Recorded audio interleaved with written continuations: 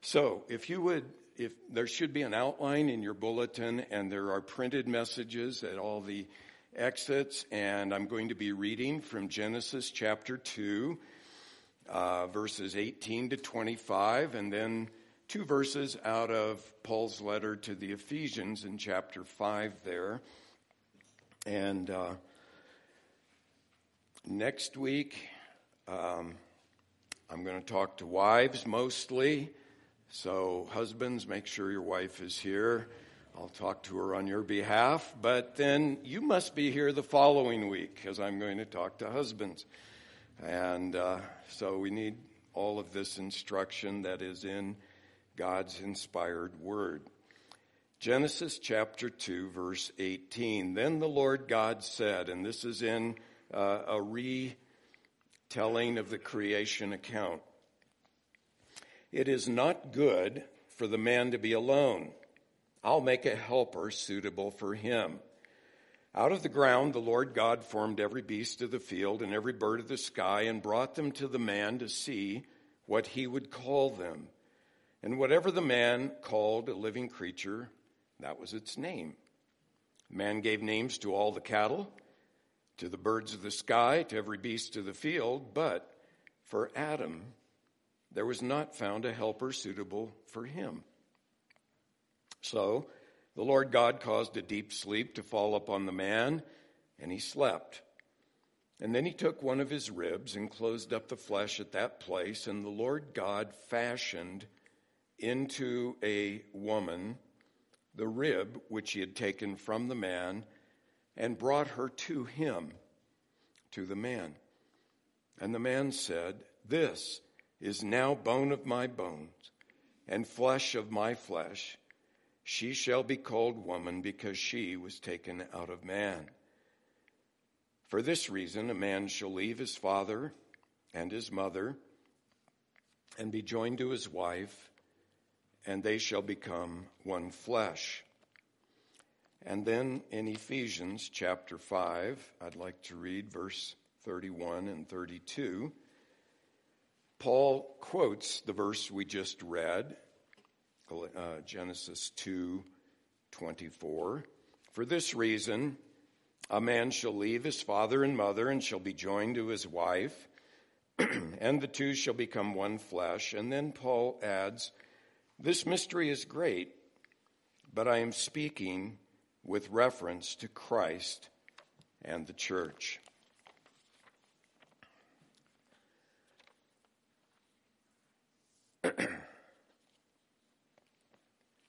Some of you have made the mistake of buying your children toys that had the rather understated but innocuous words on the box that said, "Some assembly required."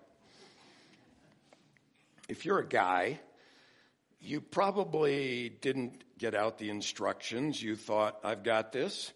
And you dug in and started trying to put it together, because it's kind of an affront, to our competence to say, "I have to really read the instructions? Come on, I can do this." We'd rather figure it out by ourselves. Well, when it comes to marriage, there's a label on the box that doesn't say some assembly required. It says much assembly required. And there are instructions that take a lifetime of work to put it together in the right way. I guess that most of us kind of plunged right in thinking, "I've got this, I can handle it." And then things got complicated, and the project got a little bit mixed up, and we got into trouble. And so we need to go back and read and reread, and I would say reread the instruction manual. And often I find the problems that I and others get into in marriage is because we've either failed to read or failed to implement the instructions that God gave us in His Word. And so early in Genesis, the book of beginnings, we have this passage we read that shows us why God designed marriage. This description of the original marriage is the basis for almost everything else the entire Bible has to say about the subject. And it gives us many principles that if we will apply them, they will enable us to have not only solid and satisfying marriages, but this is the point, marriages that glorify God, because the chief end of people is to glorify God and enjoy Him forever. And I believe that marriage should do that. But these verses teach us that God designed marriage for two main reasons: to meet our need for companionship and to provide a picture of our relationship to Him. We could go back to Genesis 1 and add a third reason: to bear children and rear them in the faith, but I'm focusing here on Genesis 2. The name that is used for God in Genesis 2, the Lord God is the way the New American Standard Bible translates it. When you see Lord in small caps in the New American Standard Bible, it's a translation of the Hebrew Yahweh, which is God's covenant name with His people. It's interesting that in Genesis 1, consistently Moses refers to God as Elohim, and that emphasizes His power as the creator. But Genesis 2 calls Him the Lord God, showing us that this powerful creator who spoke the universe into existence by His word is also the personal God who cares for His people and who ordained marriage. And He knew that the man He created had a need, and so He took action to meet that need. And so the very first thing we need to understand is that God designed marriage to meet the human need for companionship. Now, if we had started at Genesis 1:1 and read right on through to Genesis 2, verse 18 would kind of hit you like a shock. Because in Genesis 1, 6 times over, it says God saw His creation and it was good, and it was good, and it was good. And finally, it was very good. At the end of Genesis 1. And so when you get to Genesis 2, it's rather abrupt when it says it is not good for the man to be alone. And just as an aside for all you single guys, that was my verse to pray when I was single. Okay, Lord, you said this in your word. I'm laying hold of this. You promised that it is said that it's not good, and so I want the one who would be the companion suitable for me.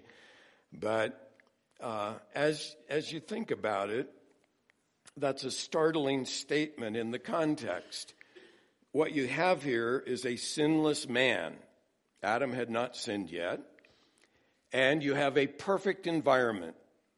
Creation had not fallen. And the man is in perfect fellowship with God, and yet God Himself says it is not good for him to be alone. You would think, well, that's enough, isn't it? I mean, what more do you need? Perfect creation, sinless man, fellowship with God. And God says, no, it's not enough. It's not good. You know, sometimes there are super spiritual people who try to tell you that if you're lonely, you must have a spiritual problem.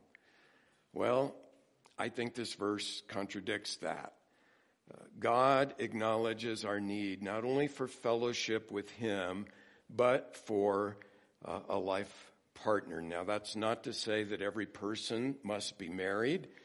All of us, single or married, spend a good part of our lives as single. Some people never marry, and that's fine. God has called them to be single.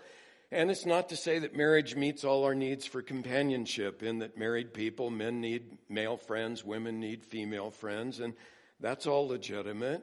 But it is to say this, that a main reason that God designed marriage is that He saw a need in Adam for this wife corresponding to him and for companionship. And so He designed marriage to meet that need. One of my favorite commentators, Derek Kidner, says, "Nothing is yet said of her as a child bearer. She is valued for herself alone." So first we have to affirm that God designed marriage. That's important. It didn't evolve in human evolution, which of course is a myth. But God designed it so he knows best how it operates or how it should operate.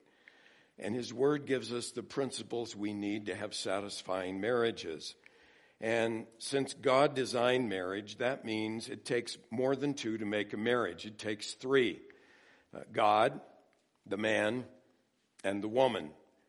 It is significant in light of our times that God did not create another man for Adam. He created a woman. And this whole thing in the last few years of gay marriage is not marriage at all. It's a perversion of marriage. Marriage, as God designed it, is a man and a woman who come together. Anything else is not marriage as God intended it. Also, it is not God's will for a Christian to marry an unbeliever. For marriage, which is difficult in the best of circumstances because we're all sinners, to work, both parties have to be in the Lord. And one of the biggest mistakes you can make as a single person, whether young or looking for a mate later in life, is to think, well, he's a nice person and he will come to church with me and he will come to the Lord. So you enter into an unequal yoke and it just creates all sorts of problems. So run from that. Marriage has rightly been described as a triangle where God is at the apex, husband and wife are at the 2 points. The closer they draw to each other, the closer they draw to God. If one or the other mate or both of them draw away from God, they cause distance with each other. And Adam and Eve, you see that in the further story, as soon as they sinned, there was alienation between them. They were ashamed of their nakedness, they covered themselves, and when God confronts Adam, he begins blaming Eve. And I have seen so many marriages that are in the blame game, where they are blaming each other for all of the problems in their marriage. And so the starting point for a healthy marriage is genuine conversion of both husband and wife, and then a daily walk with God where each person is dealing with their own sin before God on the heart level, growing in godliness and able to give grace to one another. Now, God says here he'll make Adam a helper suitable for him, and that's not demeaning. That Hebrew word is often used even of God's help for those who are in distress. It's used for military assistance. It points to the fact that a husband needs and even depends on his wife's support and help. We also need to keep in mind Paul's words in 1 Corinthians 11:9, where he said the man was not created for the woman, for her sake, but the woman for the man's sake. And I believe that verse alone, and there are many others, but it destroys this other influence that is coming into our churches of feminism, where there are no role distinctions. Everybody is equal in terms of roles, and they're interchangeable and all of that. The very fact that God created the woman as a helper points to her subordinate role even in the marriage before the fall. Now, at the same time, let me say there is no basis for the view that men are somehow superior to women. God made the woman to be a helper suitable for, that means corresponding to the man. So it pictures her as the missing part of the man, just like you can't put together a jigsaw puzzle when you got a lot of missing parts. So the man is incomplete without his wife. And so God designed marriage that the man needs the woman needs the man, and both are equal persons before God, and yet they have distinct roles. And as we will see in a few minutes, God created man as male and female to reflect his image. And in the Trinity, the persons of the Trinity are equally God, and yet they have different roles and different functions. God made Adam, you'll notice in verse 7 of Genesis 2, out of the dust from the ground. And he didn't make Eve out of the dust. He made Eve out of Adam's rib. And so you have to think about, well, why is that? Why didn't he just create Eve out of the dust? I think he did it to show Adam that his wife was a part of him. She was a part of his flesh. She was equal with him. She was not a lower creation as the animals are.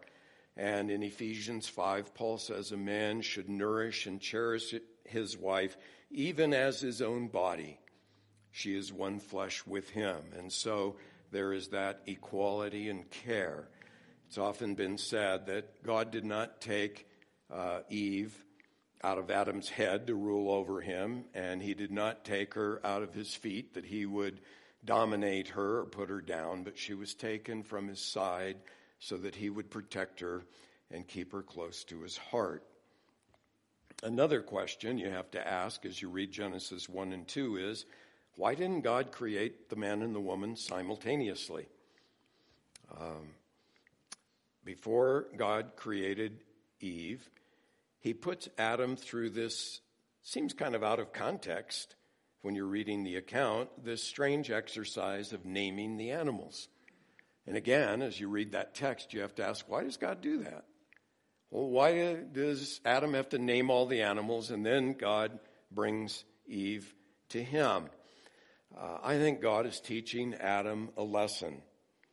He starts naming the animals, and I realize he wasn't speaking English, but maybe starts with aardvark, which begins with AA and ends with zebra. And he starts to notice a pattern. Male, female, male, female.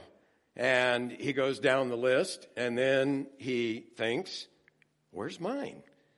And in the text, there's this kind of forlorn note at the end of verse 20. It says, but for Adam, there was not found a helper suitable for him.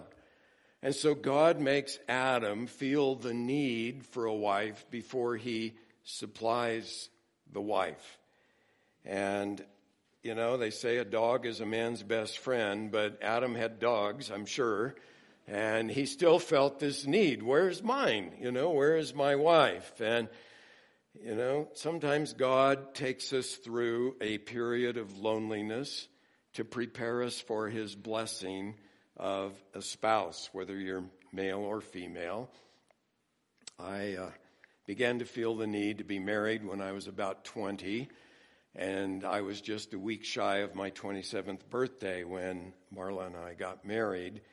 And I had been through several failed romances, and suffice it to say, I was really feeling the need by the time we got married. But that makes me appreciate Marla. There's hardly a day goes by that I just don't thank the Lord for giving her to me. And part of the reason I appreciate her is I remember how lonely I was before. And so God does that with us. And what that means is this, you need to realize that God joined you and your mate together. You say, oh boy, really? We're having troubles. Yeah, he did. He gave her or him to you, and they are your gift, his gift to you, so you have to thank him, maybe by faith, but thank him for your mate and begin to appreciate the fact that he brought you together. Now, this account of the first marriage also plainly teaches that God designed marriage to include sex in marriage. And I realize that's a sensitive subject, but there are many Christians who have unbiblical notions about the sexual relationship even in marriage. Some people think, I guess, it was the original sin or something, but I read a story about a pastor who announced to his congregation that he and his wife were going to adopt their first child, a son. And a dear old lady in the church came up to him and said, "I think that's just wonderful. That's how every pastor should have his children." Apparently she thought that abstinence was the higher calling or something. But, you know, when you think through this creation of Eve, the text might surprise you here. In the first place, it says, God fashioned a woman from the man's rib. And in the New American Standard Bible, in the margin, you'll see that it says built. And the picture is a sculptor who's trying to build a beautiful work of art. And I hope you don't think I'm too crude, but I'm going to say that since she was built by God, you could say Eve was well built. She was a specimen. And I not only say that because God built her, but I say that because of Adam's response. Adam wasn't lying asleep, and he woke up and there's Eve lying beside him. God put him to sleep, did the surgery, took his rib, sewed it up. Adam wakes up, and I think the Lord said something like, Adam, you forgot to name one creature. Here she is. And he marches Eve into Adam's view, and she's not wearing a wedding dress. She's naked. And Adam probably went, wow. In fact, the Hebrew here is rather understated. This is now bone of my bone. That sounds kind of intellectual, you know. A more literal rendering would be Yahoo! And I'm not basing that on my authority. There are a couple of stodgy old German commentators from the Victorian era named Keil and Delitzsch, and they are authorities on the Old Testament, and they translate it, this time. And they say it's expressive of joyous astonishment.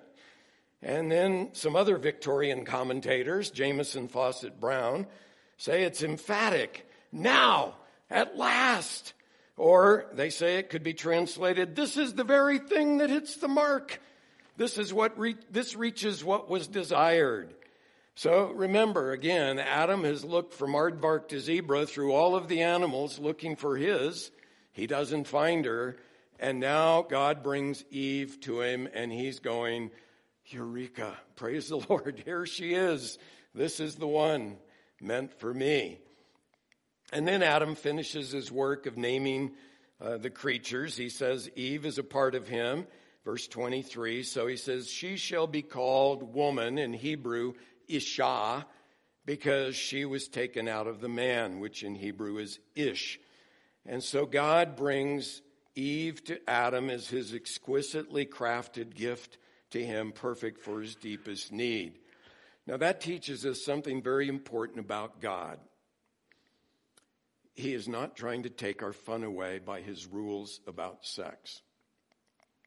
God designed it for in the marriage relationship. Taken out of that relationship, it doesn't bring lasting pleasure and joy. It brings a lot of pain and grief. Satan from day one has tried to malign God. Has God said, oh, God knows that if you eat of this fruit, you'll be like him. He's trying to take your fun away. And so he lies about God to bring down the goodness of God. When you're going through trials, Satan comes and says, if your God is so good, why this trial? He's always maligning the goodness of God. And he does that in the sexual realm. When you're single and you're lonely and there's a willing partner, not your mate, hey, this would be good for you. God doesn't know what's best. And so you have to resist the lie of the devil there and say, wait a minute, God designed sex. It's a good thing in its context of a covenant, committed, lifelong marriage. Taken out of that context, it's the lie of the enemy that it's for your good. It is not. It is destructive. And so in the context of marriage, we can thank God. He designed it, including the sexual relationship. The second thing we need to see then is that God designed marriage to meet our need for companionship.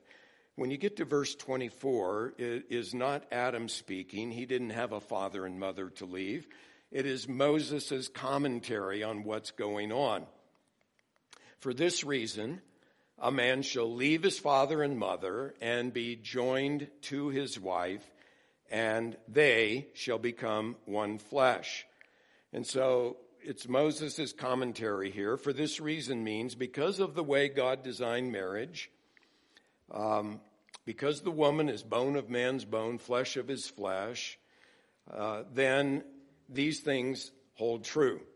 And he shows that to fulfill the need for companionship, marriage has to have four things true of it. It must be a primary, permanent, exclusive, and intimate relationship. First of all, companionship requires that marriage be a primary relationship. God did not create a father and mother for Adam. He did not create a child for Adam. He did not create another man for Adam. He created a woman, his wife. And it says that we must leave father and mother to cleave to a wife so that the two become one flesh. And that means that the marriage relationship is primary, not the parent-child relationship. The parent-child relationship has to be altered before the marriage relationship can rightly be established. You have to leave. That doesn't mean abandoning your parents. It doesn't mean cutting off contact with them, but it does mean you have to have enough emotional maturity to leave that relationship and establish a new primary relationship with your mate. And parents need to raise their children with a view to releasing them.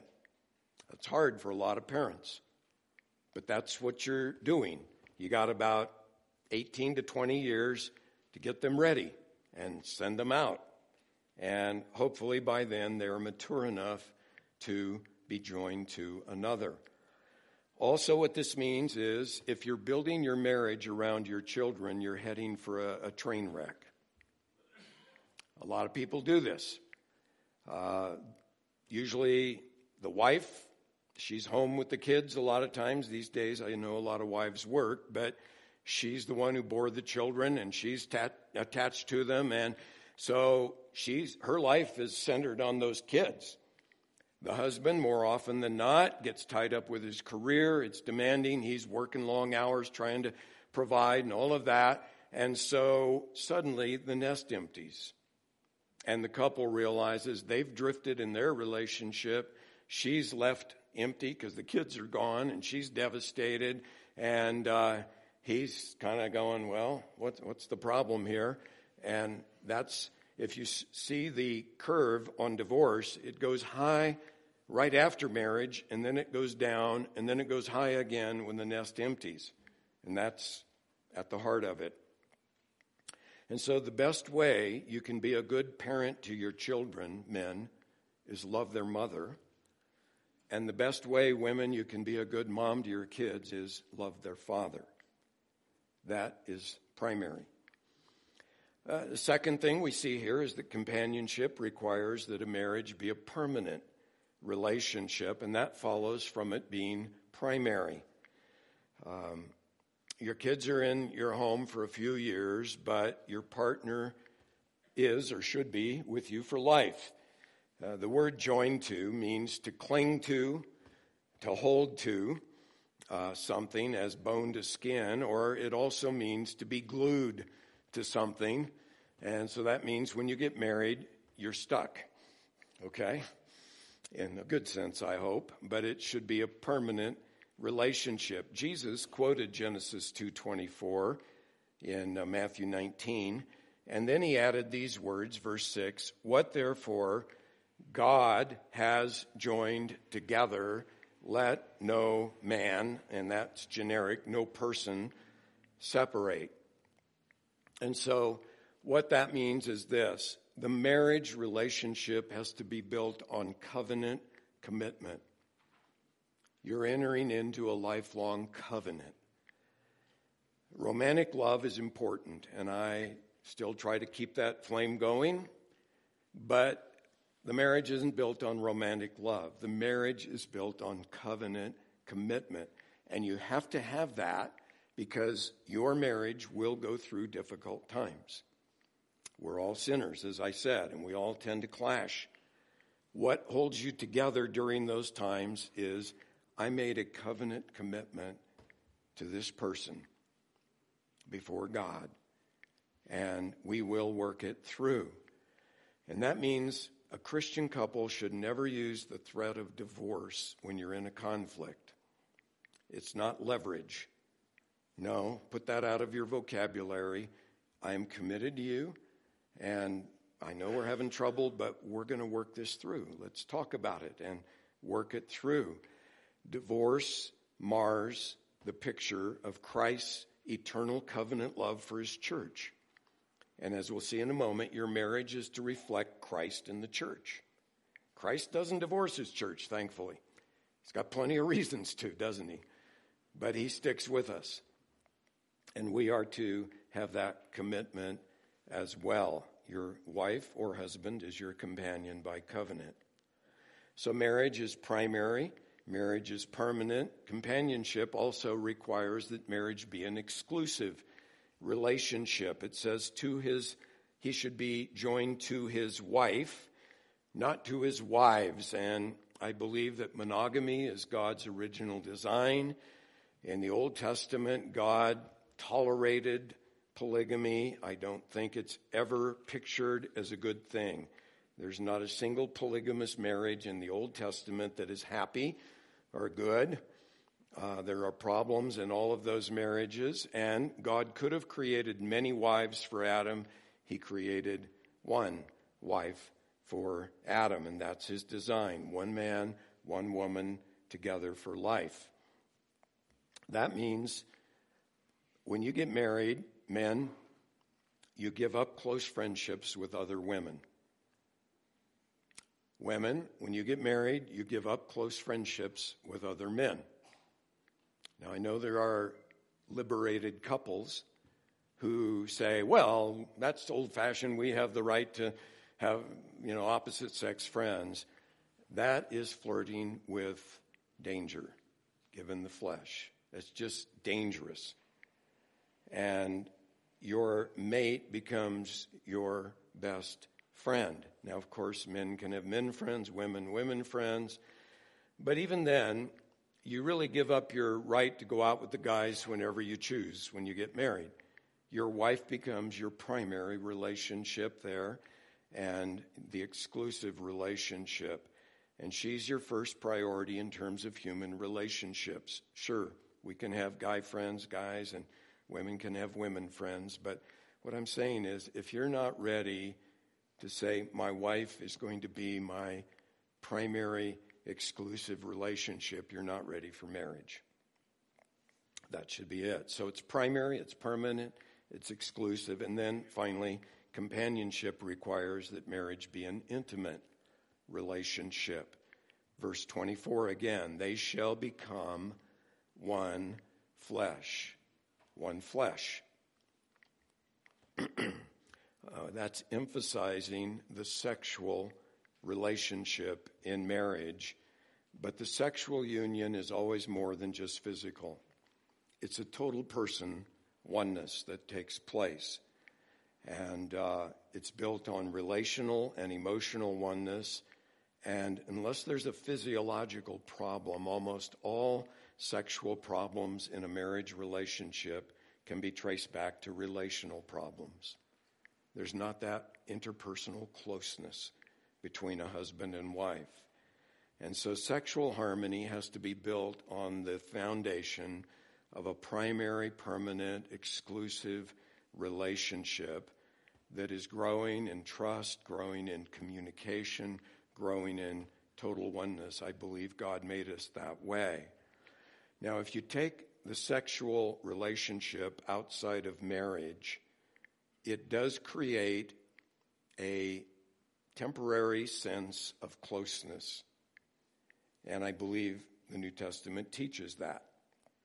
Paul says in 1 Corinthians 6:16 that even when a man has sex with a prostitute, he becomes one flesh with her.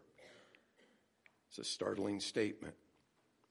Just a one-time thing, but he became one flesh with her. So there's this superficial sense of oneness, but it never lasts, and it never is going to bring the kind of satisfaction that can bring in a committed marriage. And sin always hinders closeness or intimacy in a marriage, as it did with Adam and Eve. They sinned, they immediately recognized their nakedness, they began to hide from one another with their fig leaves, and they were alienated from God and from one another. Adam began to blame Eve, and so it has happened ever since. And so to grow in closeness in your marriage, rather than blaming your mate, you got to blame yourself. Look to your own heart, begin to judge your own sin, and acknowledge that to God and to your mate. And as you grow in personal closeness to God and holiness, you will grow in closeness to your mate, as I explained earlier. But it takes constant work, and a good marriage isn't, boy, you were lucky to find that great person. It's a matter of work. Both partners walk with God daily and fight the spiritual fight, and as a result, they grow together in intimacy. Now, God, though, didn't design marriage simply that we would be happy and have our needs met. I believe He designed marriage for a greater purpose, and that is that we would bear witness through our marriages of what it means to know God through Jesus Christ. And so the second main reason in our text God designed marriage is to provide a picture of our relationship with Him. In the Old and the New Testament, marriage is often compared to God's relationship with His people.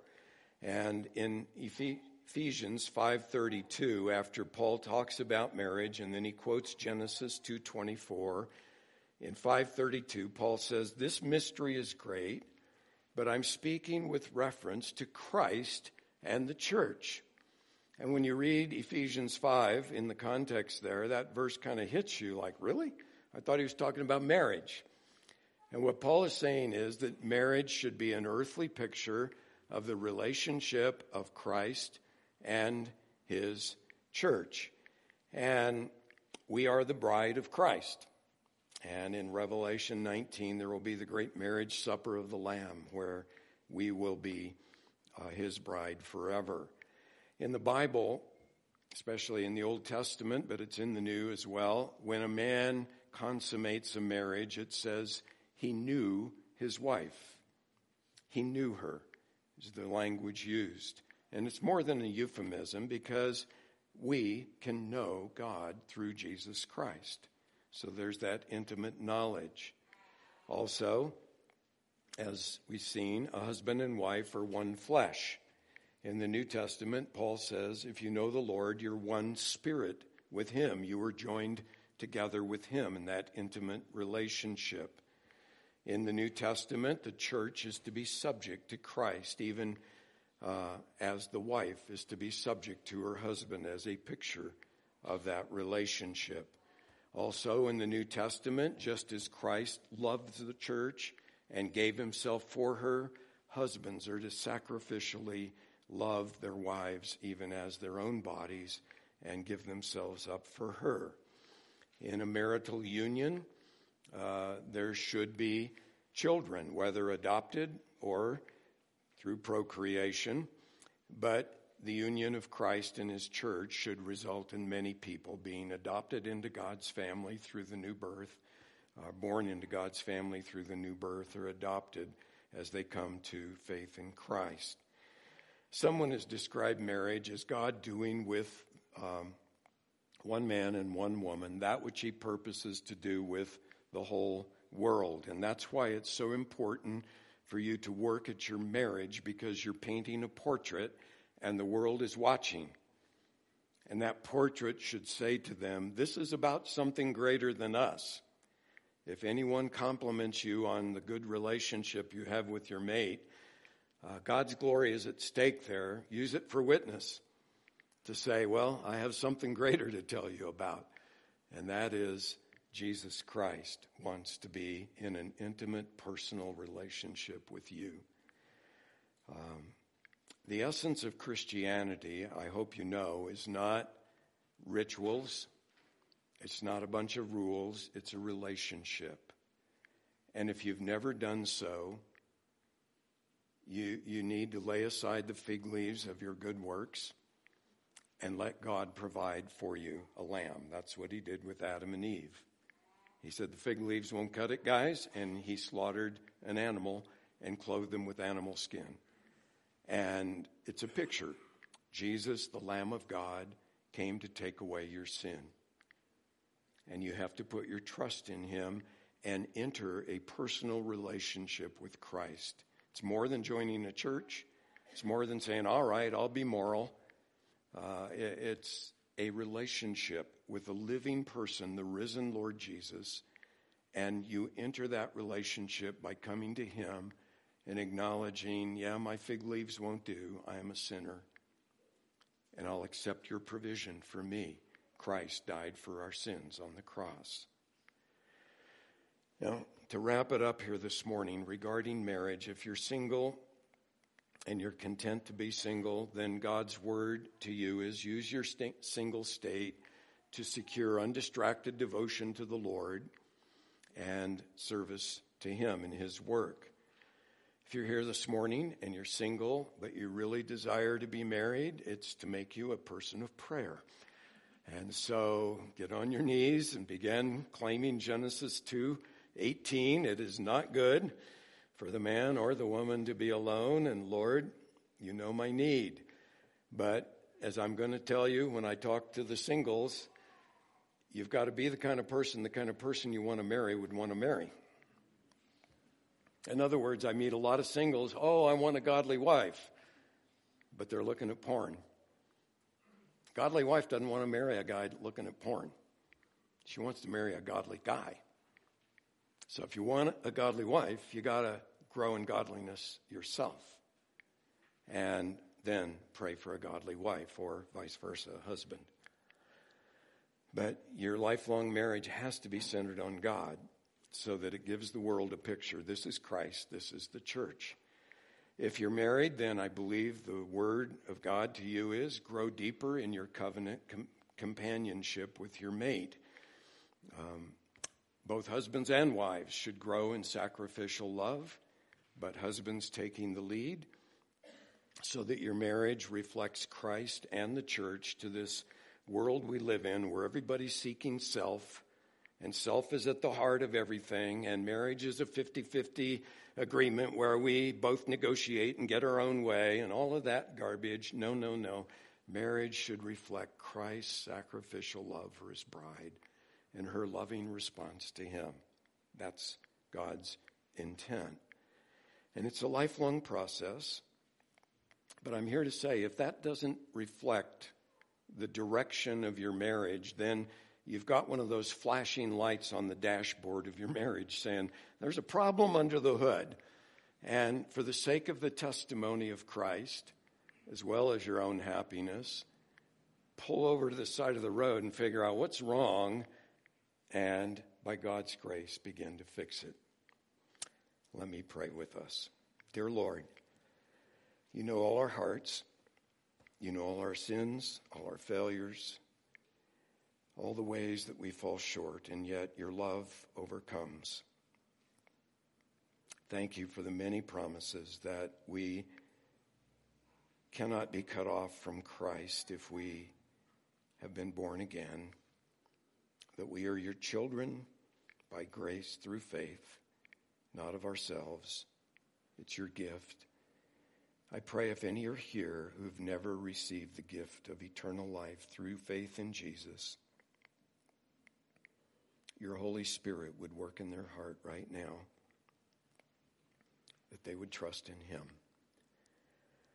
And Father, I'm sure there are some difficult, troubled marriages represented here, and I'm asking you for grace and wisdom and strength and perseverance, and that you would be exalted in those situations by bringing deeper repentance, deeper dependence on you in prayer, genuine conversion where needed, perhaps on the part of one of the mates, but that you would be glorified in our homes, and that our children would rise up and call us blessed because they saw an example of Christ-like love in our homes.